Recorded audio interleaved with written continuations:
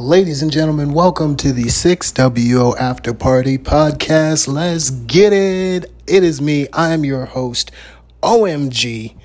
I know you guys haven't seen my face in a while. Thursday night comms just happened yesterday. It was the first time you saw me back in a while. We had the most biased commentary team back together. That's right. I was able to come back. I got cleared. It's great to be back. Oh man, is it great to be back. So for the people who don't know what's been going on with me personally, there's been a lot. I'm not going to lie to you. Life has been having some hands. And I'm going to get a little bit personal with you. I've mentioned it before, but in case you missed it, I was actually out for a while. I was out of town for work, my other job. I was out of town for work for about 2 weeks. And immediately after I was done doing the assignment in which I was out of town for, I was planning to have vacation for another week. So I was planning to schedule to be out for 3 weeks. The issue is my very last day working out of town, I ended up testing positive for COVID, man. Like, I had it. It's no joke. Anyone who's had it knows what I'm talking about. I hope anyone who hasn't had it, you won't have to find out what I'm talking about, because it's seriously no joke. Luckily enough, I am fully vaccinated, so I didn't have it as hard as others. Never had to check into the hospital or anything like that. But I was definitely bedridden for a couple weeks. And it sucked. I couldn't go on vacation. I couldn't taste anything. I couldn't eat anything. I was drained of energy, just stuck lounging around it. And it's because of what I was going through. Well, I want to give a very big special thanks and shout out to my commentator co-host. That's right, KS3. This man is one of very few people to actually constantly keep reaching out to me, seeing how I was doing, seeing how I was holding up.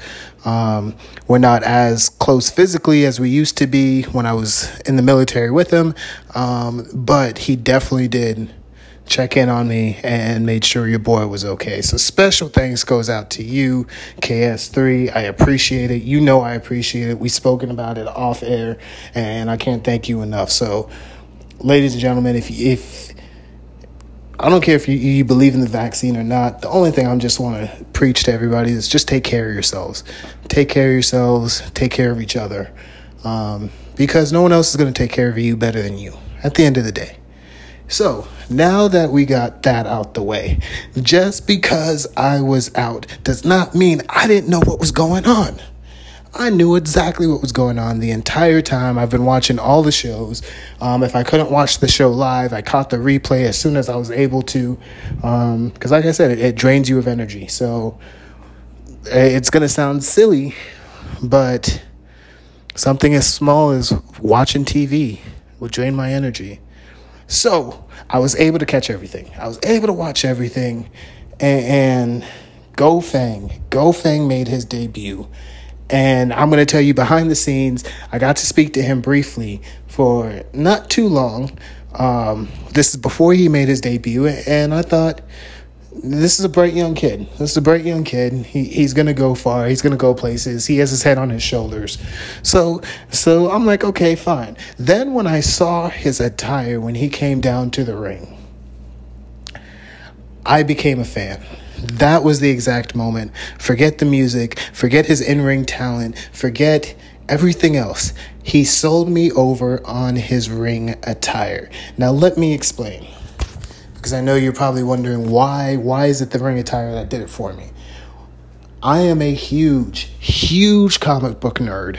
I have been since late elementary school, early middle school, and that's what it reminds me of. So it brings out that comic book nerd, that fan, that inner child of me when I see him, and I can't help but to root for him. I don't care if he's a good guy. I don't care if he's a bad guy. I don't care if he's neutral.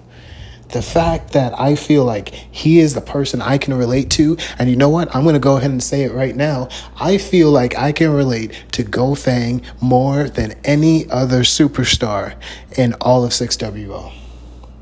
When I see him, I see that inner child, that inner fan in me. And that is why I'm deeming Gofang to go big places. And I mean, right now he's on Saturdays, and he has a lot of opportunity to grow. And one of the best ways to grow is to face people better than you. That's the only way you're going to grow. Yes, you're going to get your ass whooped a couple times. Yes, you might even win a match or two. But it's people who are better than you as far as talent goes is what's going to drive you to be better. If he's anything like his father, I know that he is competitive. I know he's competitive. The Notorious KC is competitive. It runs in their bloodline. No pun intended. But it runs in their bloodline, and so I can see him going a long way. He has great talent here on Saturdays. In my opinion, Saturday now has some of the best talent that it's ever had on Saturdays, because you have the Owens, you have Asylum, you have Liam, you have JR Blaze. The amount of talent that's there is the perfect opportunity for him to showcase his talent. So I'm excited to see what he has. I'm excited to see where his career goes. I'm going to be watching him closely, probably more closely than anyone else, because I want to see good things for him. I want to see him build up the ranks, but I feel like he needs to do it properly. Lately, we've had a lot of Saturday superstars that get called up almost out of the blue. CLE, they got called out of the blue. And I'm not saying they don't deserve it, but I'm saying that I like to see the slow, organic growth. And that's where the true stars are born, in my opinion. Blue Top was a slow, organic growth. She started off as just a jobber on Saturdays, then ended up becoming one of the top women on Tuesdays. As a matter of fact, one of the top women in 6WO, I'm not going to say she is the top, but she's in the conversation for, I would say, top 3. I said it. Top 3. Oreo, McFlurry. Then I'll put Blue Top in there in no particular order. And then the third would either be, in my opinion, Dee Dee or Black Cat. Probably Dee Dee only because of the length of time that Dee Dee has been champion. Dee Dee has been around longer than Black Cat, so it's not really fair for Black Cat in that aspect. But that's my thoughts. So now I want to get into the big topic. I need to get into the big topic, the topic that a lot of people have been putting blame and disrespect on my name. I've been talking about the CB Mafia since before anyone else. I saw inconsistencies going on in our shows that didn't make sense other than everyone was tied together. From certain superstars getting so many title matches to the same superstars getting promoted to same superstars on every show, favoritism. I was noticing all of these little things going on. And that's where the idea for me saying there must be some kind of conspiracy theory. Conspiracy theory, conspiracy theory, conspiracy theory. You all have heard me say it countless times over and over again. There was a conspiracy theory going on. And not only that, at the time, I was willing to bet that all these superstars who keep getting spotlighted and showcased in title match after title match after title match, they must all have one thing in common. They must all have the same resources to be able to make all of this happen. Because there was no other way. Lopez, Lovaca, my boy, was not getting those same opportunities. As a matter of fact, he got screwed over by those same people. It's a game of politics. It's a game of politics that was going on. And you know me, I call things as I see them. Whether you agree with me, disagree with me, or feel indecisive, either way, I call things how I see them. Sometimes I call them right, sometimes I call them wrong. So I went in, and every week when I would see this stuff, I would call it out right then and there. And then it all of a sudden turned into There is no conspiracy theory. There is no CB Mafia. CB Mafia is not a thing. The core was running things on Tuesdays. On Tuesdays, correct. Bloodline was running things on Thursdays. They were both playing the same politics. So now, it ended up escalating to KP. KP Esquire. People who know me know that I like to troll authority every now and again. Just keep them on their toes. But there was some seriousness to that. And with that seriousness, when I confronted KP, he decided to hire me to expose the truth. He felt like maybe I am onto something. Maybe I am. Or maybe I was way off. I accused anybody and everybody who had anything good going for them of being part of CB Mafia. So, I was paid to expose the truth. Fast forward, end of conspiracy theory, Tuesday nights, CB Mafia is a real thing. They exist. And they said, according to them, and now the Kool-Aid, the propaganda that's been spilled all throughout 6WO is that this was my idea. I created them. I created them, is what they're saying. That's the narrative that they're pushing to everybody, that everyone's quite frankly believing. And anyone who knows me knows that whether I like a superstar, dislike a superstar, whatever, as long as they are able to defend their name, I'll give you the chance to defend your name. I'll give you a chance to clear your name. I will continue to bash you during it, a.k.a. DeLong, a.k.a. Daddy Cruz, Mighty Hogan. I'll bash you during it, but I will give you that chance to fight for your name. And I'm using my platform, the 6WO After Party Podcast, to clear my name. I saw politics being played. I call out the politics.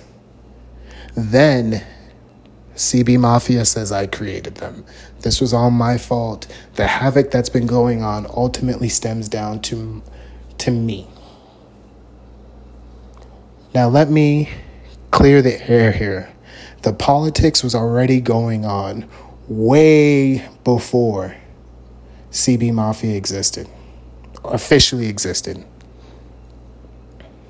The politics was already going on. The only difference is now, and this is why I say I did not create CB Mafia. The only difference is that politics now has a name. CB Mafia. The only thing I feel I am responsible for is the name CB Mafia. The politics was already going on. I just gave it a name. I did not control their actions. I did not control their thoughts. I did not control their intentions. What they do, what they did on Thursday, I had nothing to do with any of that. All I did was give the politics a name and then exposed the politics. So this trash that's being talked about, OMG, you created CB Mafia. OMG, this is your fault. CB Mafia came in, they tore things up on Thursday, left Thursday in a state of emergency, put Stevens through a table. I cannot be held responsible for that. The same way, for example, let me back up a little bit. CLE, Christ-like Empire. I am not a fan of theirs. I'm not a fan of theirs at all.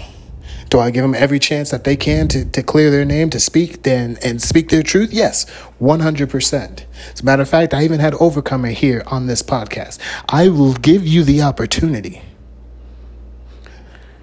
I will also call you out when politics are being played. CLE, politics are being played in a cult-like mentality. So now we're going to say, oh, I'm responsible for a cult being on Thursdays? No, I'm exposing it, I'm calling it out, and I'm giving it a name. CLE, you can call him that. You can call him CLE, Christ-like Empire. I call him a cult. And that is me clearing my name. Because no one else will want to hear it, and no one else is going to tell it to you like this. The politics is there. The politics is always going to be there, and I will always be there to call out the politics and call it as I see it. Did I create CB Mafia? No. Did I give them a name? 100%. There is a big difference. There is a big difference. And if you don't understand what that difference is, then you are just as much guilty. You're guilty for everything that is else going on, because you're spreading that propaganda. You're spreading that toxic mindset to not just the commentary team, the fans, but everywhere. And I will continue to call things as I see them. And I'm glad that I was able to take this time right out now to clear my name, to give clarity on exactly my stance on all of this. You don't have to agree with me. You don't have to like me. But at the end of the day, I need to give myself the same opportunity I give everyone else. And that's an opportunity to clear a person's name. And that's exactly what I did here.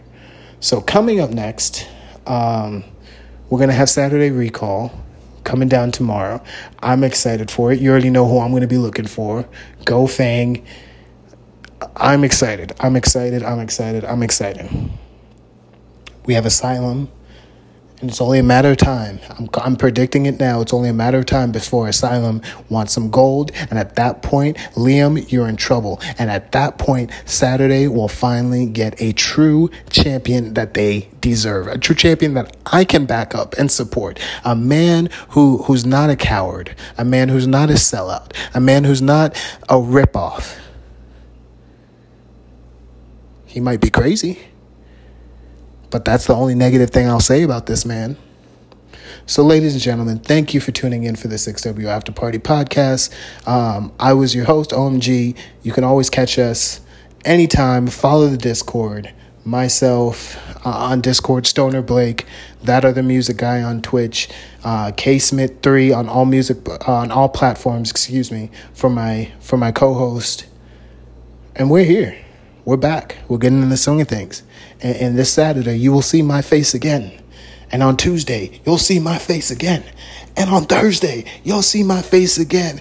Going all the way up to the ST6 pay-per-view, where this could be Gas Stevens' last chance at being general manager. We get to see how CB Mafia is going to be handling inner conflict. Now with the title on the line, Notorious KC, if there's one thing that matters most to him, it's the gold. So where's his loyalty going to stand? Is it going to be towards the gold, or is it going to be for the greater of the group? These are all things that we will get answers for at the next pay-per-view. You don't want to miss it. Thank you for tuning in. Until next time, have a great night, everyone.